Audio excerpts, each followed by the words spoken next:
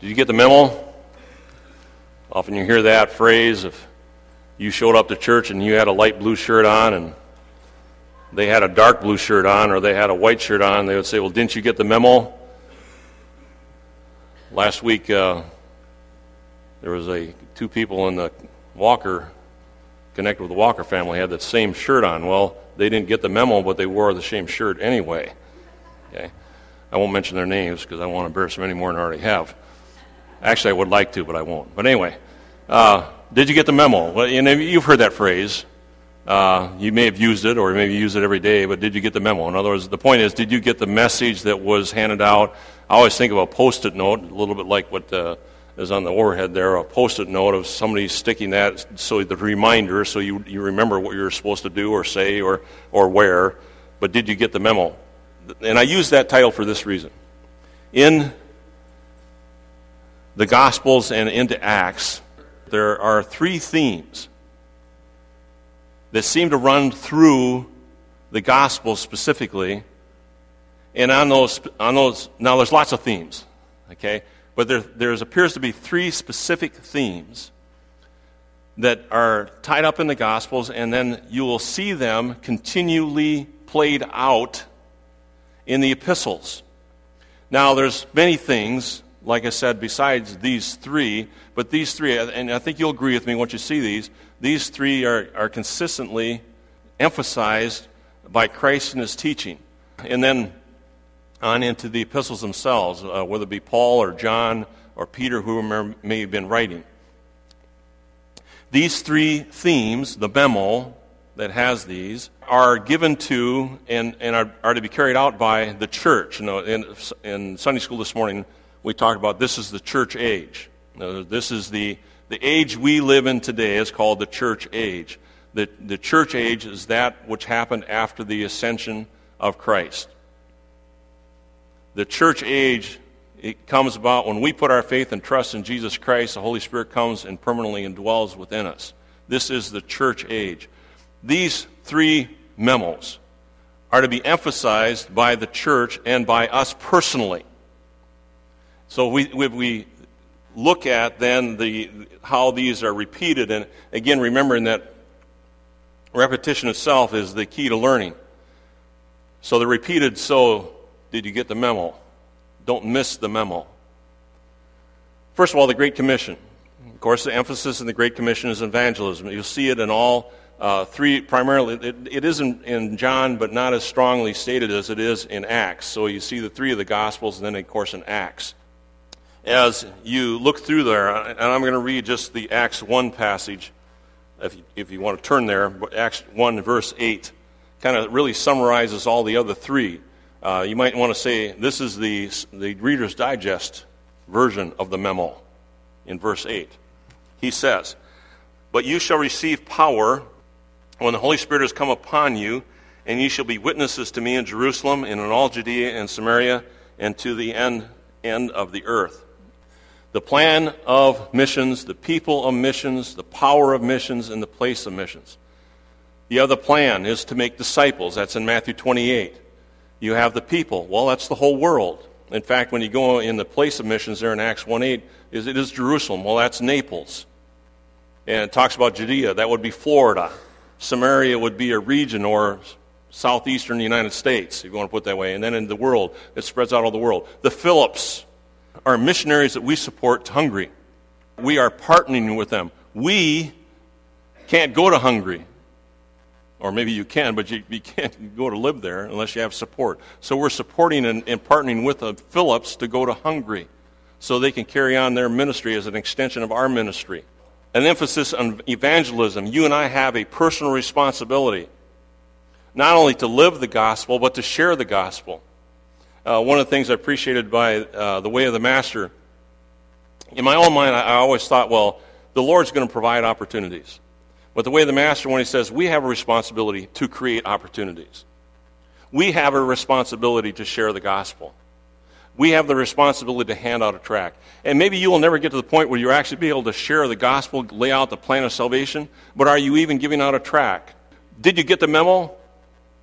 See, we have a responsibility in this whole area of evangelism, as it is emphasized. One of the themes that is emphasized in the Gospels and on into Acts. And then you will see it repeated, just like Pastor Phil read this morning in Colossians chapter 4. It says, pray for us that we would have the words to say, to speak up.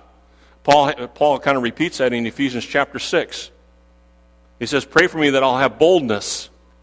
Well, that's still carrying over that theme of evangelism, of sharing the gospel. Peter says, every one of us should be ready to give an answer for the hope that is within us.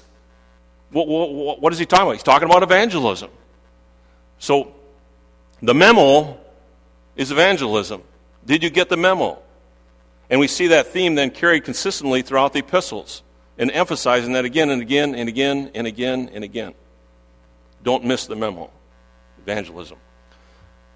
The second one is a great command. It has to do with relationships. Turn over there to Mark chapter 12. I'm just going to read one passage there. Mark chapter 12, and look down at verse 28. Then one of the scribes came, and having heard them reasoning together, perceiving that he had answered them well, asked him, which is the first commandment of all? Now, what's the scene? What had happened here, the Sadducees had come, and Pharisees, they were trying to trick Jesus. You either trick him into blasphemy or trick him to make some mistake. It's almost like politicians today, they're asked questions to see if they can get a soundbite. Of course, they couldn't trick Jesus. So that's why the scribe, he was listening to all this, and he thought, wow, he's answered everything well. I'm going to ask him this question. Because this question was a constant discussion within that group of what is the greatest command, or what's the first command. It's almost like you and I, if we sat around instead and said, how many angels can stand on the head of a needle or a pin? Who cares? But this was at the same time important to them, because it is Jesus now going to tell us and teach us what is the first and greatest commandment. So it's instructive, even though they were using it kind of to try to trick him. Which is the first commandment? And Jesus answered them and said, first of all the commandments is. Now he says what is called the Shema. Hear, O Israel. This is Israel's confession of faith. So immediately, remember he's talking to a Jewish audience, immediately he has their attention. Because they know what he's talking about. They know where he's going with it, and it is orthodox to their hearing that this great teacher would come back to their confession of faith. So he says, Hear, O Israel, the Lord our God, the Lord is one. And then he says,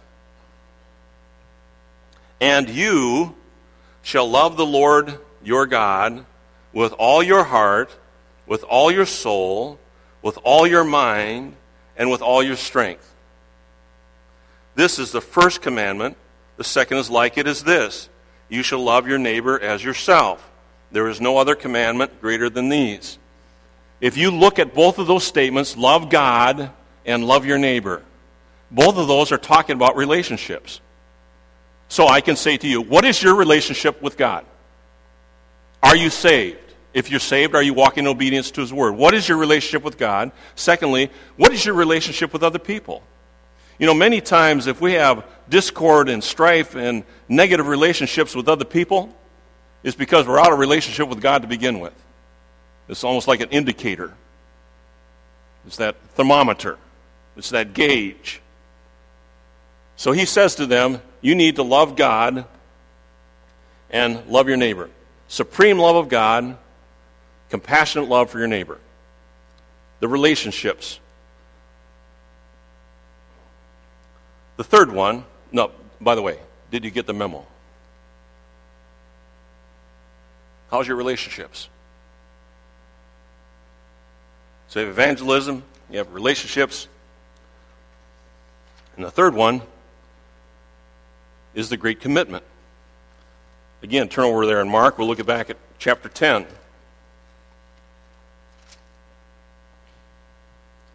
Verse 42 to 45. Let me set the scene up a little bit. In one passage, it says James and John's mother went to Jesus. Another passage it just mentions James and John, the sons of Zebedee. They went to Jesus and quietly, privately, away from all the other disciples, and they said, when you get to heaven, could we sit on your right and your left side? The rest of the disciples, one of them picked up on it, heard about it. They probably began talking among themselves, and there was a real resentment against James and John. So Jesus, being who Jesus was, he uses it as a teachable moment. So now we come here to verse 42. But Jesus called them to himself and said to them, you know that those who are considered rulers over the Gentiles lord it over them, and their great ones exercise absolute authority over them. He said, this is what the world looks at leadership. This is how the world rules. Yet it shall not be among you, but whoever desires to become great among you shall be your servant. Another translation says, you want to be great? You have to learn how to, or you want to lead? You have to learn how to serve first. And verse 44, whoever of you desires to be first shall be slave of all, servant of all. For even the Son of Man did not come to be served, but he came to serve, and to give his life a ransom for many. Did you get the memo? That great commitment of service. A person who waits on another is defined to attend, to hold, to serve, to yield in obedience. It's submitting yourself to someone else's authority. Did you get the memo? That great commitment, that teachable moment, not to be served, but to serve, and give myself a ransom for many. How did Jesus demonstrate that? John 13. Remember when the disciples came in, they were at the Passover, he sat down and what did he do? He washed their feet. Remember that story? He washed their feet and he got to Peter, and Peter said, oh no, you're going to wash my feet. And Jesus said, I must wash your feet. Well, then wash me all over. Peter just one stream of the other. It's always bouncing all off the walls, so to speak. The point is this. Jesus did not have to do that. He did it as an object lesson. We see how he humbled himself. He was willing to wash their feet. They were willing to wash his feet, but they weren't willing to wash each other's feet. Did you catch that? Service. They needed to learn this whole aspect of service.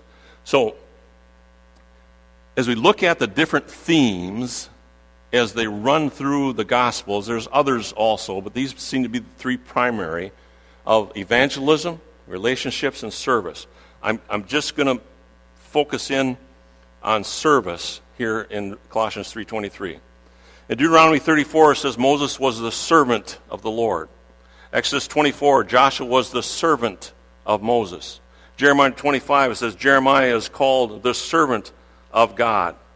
Now, I'll turn over to Colossians 3:22. Did you get the memo? Evangelism, relationships, and service.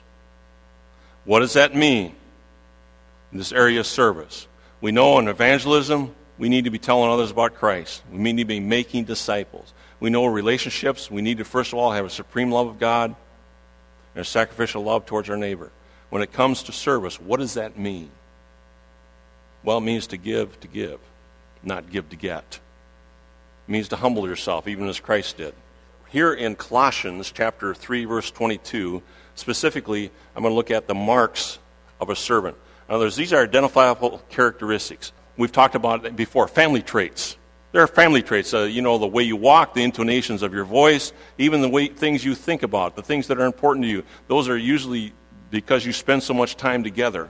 Those are the identifiable characteristics. That's what marks you. So what are the marks of a servant? The first one is the marks. She is marked by obedience. He says, as bondservants, obey. The first mark of a servant is obedience. Now, let's look at the word bondservant, because that's significant to understanding what it means to serve.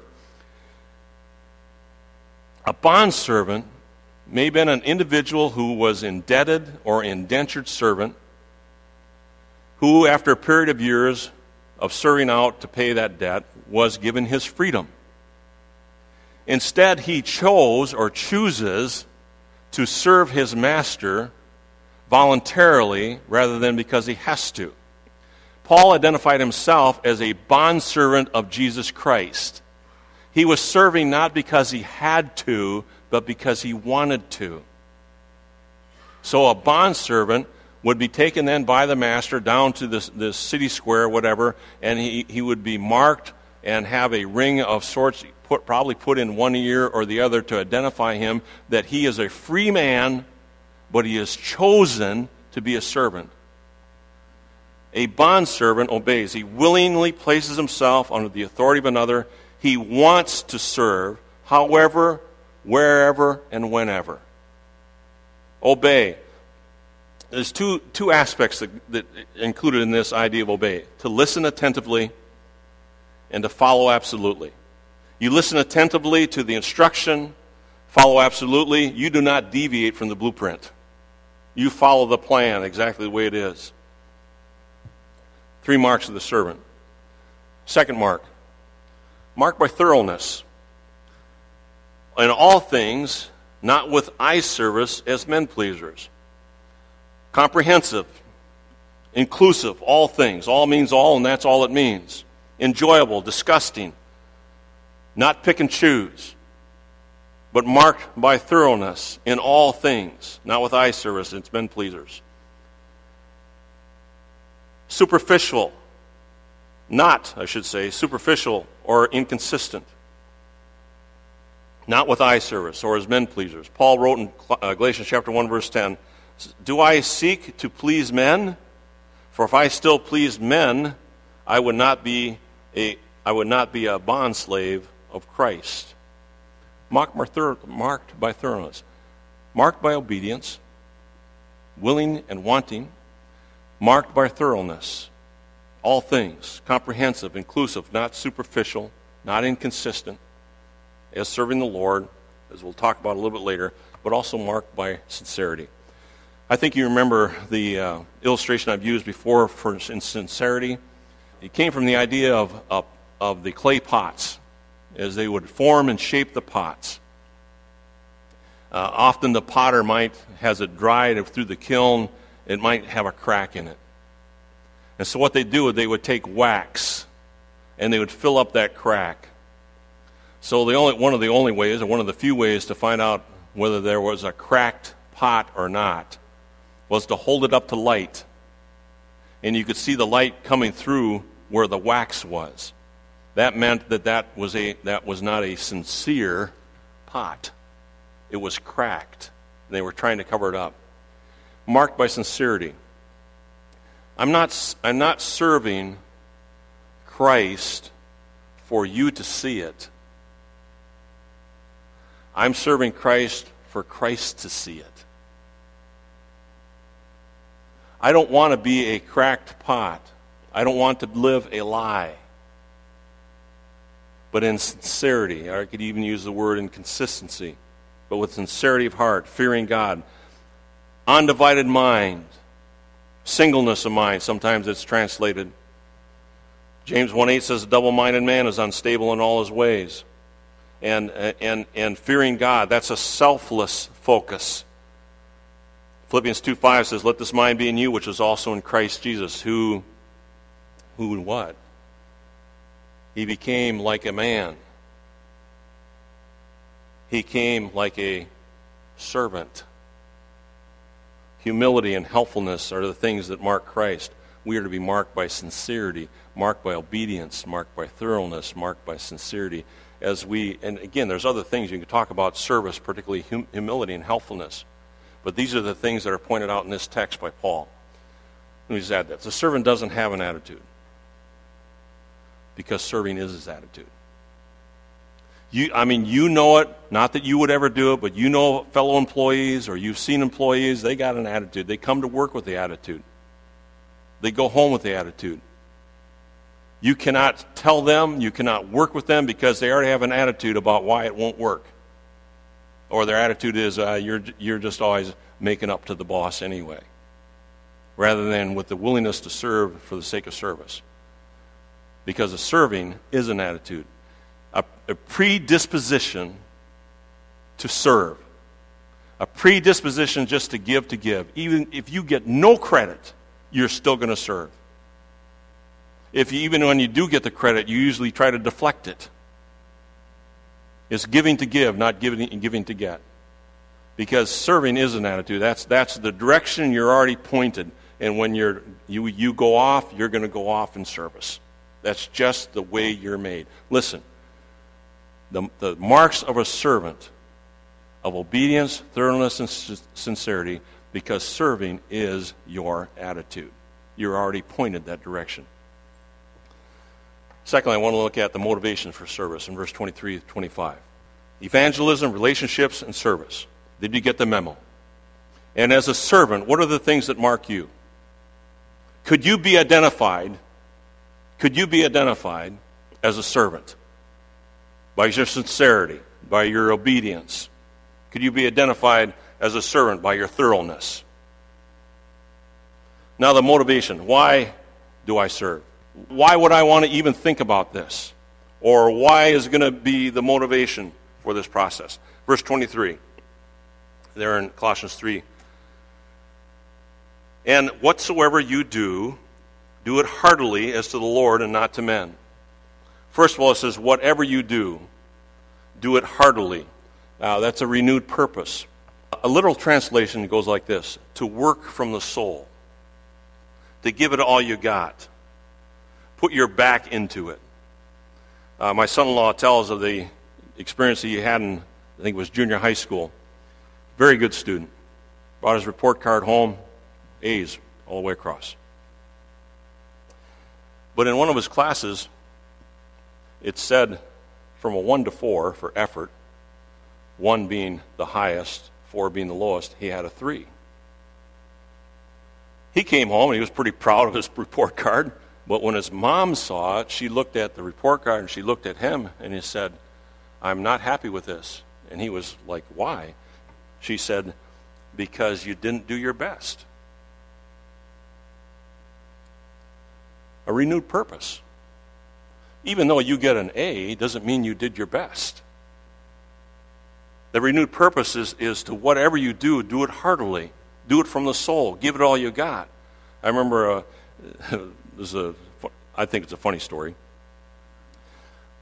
One of the things that my dad, growing up, was kind of their phrase, give it all you got. Do your best. And when I was first year out of seminary, I was a youth pastor. And I was driving in a snowstorm. And you know how snow will pull you. I mean, if you hit the snow right, it'll pull you right into the ditch. And I remember I hit the snow right. It was a snowstorm. It started to pull me into the ditch. And I'm in my mind, I thought, give it all you got. So I floored that van. And of course, I buried it in the in the ditch. But I don't know why. That was just the thought that went through my mind. I was thinking, what would my dad do? Give it all you got, son. Give it all you got. The motivation for serving, renewed purpose. Whatever you do, give it all you got. Second, proper perspective. As to the Lord and not unto men. Not men pleasers.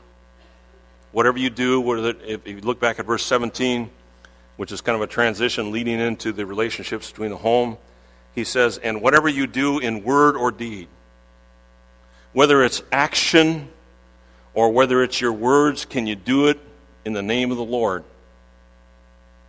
The proper perspective. To act and speak consistently with who he is and what he wants. You notice how many times in our prayers, how many times we focus on what he's done for us and how little we focus on who he is? As you think about your motivation for service, have that proper perspective to act and speak consistently with who he is, what he wants. The motivated, that proper perspective, his desires, whether it be our words or our deeds. The guiding principle, you notice there in verse 24 and 25, as to the Lord and not unto men, knowing that from the Lord you will receive the reward of the inheritance, for you serve the Lord Christ. That guiding principle, knowing that from the Lord you will receive the reward, but you serve the Lord Christ. What's the principle there? The law of sowing and reaping. You will reap what you sow. You will reap more than you sow. You will reap later, if not sooner, more than you sow. You will reap exactly what you sow. You sow kindness, you reap kindness. You sow bitterness, defiance, guess what you're going to reap? And you know, it's always interesting where you reap it. And they may not be personally to you, but you may see it reaping in your children. You may see it as you reap it in other areas of your life. And sometimes what you sow is reaped later in your life even. But it is reaped. The law of sowing and reaping, a guiding principle. Remember this, what you sow, you're going to reap. Listen, if you sow laziness, if you sow little effort, if you sow expecting big things when you're doing little things or nothing, you're going to reap what you sowed. I remember when I was at the college, I worked during the summers at a driving range. And I would get out in the cart and pick up the golf balls while they're whizzing by you. And I worked with other people there. And it was always amazing to me that they knew when break was and they knew when payday was. But they couldn't get on that tractor to go pick up golf balls for nothing. You're going to reap what you sow. So there's a guiding principle. That's what motivates us. Not that I'm looking to reap, but at the same time, I understand this. You will reap what you sow. That's a guiding principle. The fourth one, a unique privilege. He says there at the end of verse 24, he says, "For you serve the Lord Christ."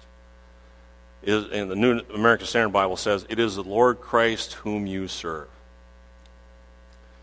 You know what? When it all is said and done, it is all about Him. This isn't my ministry.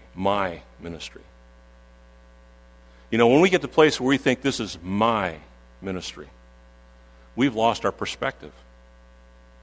Because the unique privilege we have as believers is to serve the Lord Christ. It's all about Him, to focus on Him. Let me close this with this phrase. Self-righteous service requires external reward. True service rests content in hiddenness. We had an opportunity here to go to it was a hockey game the other night. Very good game, very exciting game. But as we drove away, one of the things I thought about it was, you didn't notice the referees. It's not that they didn't do their job, you just didn't notice them. The game wasn't determined by the referees. The true service rests content in hiddenness. You're going to be noticed. But if you're doing it to be noticed, you've got the wrong motivation. Did you get the memo? Evangelism, relationships, and service. Could we identify you? Could you identify me as a servant? What's your motivation? We serve the Lord Christ. Heads bowed and eyes closed. Father, we thank you so much for this time that we can come and look in your word, spend the time together.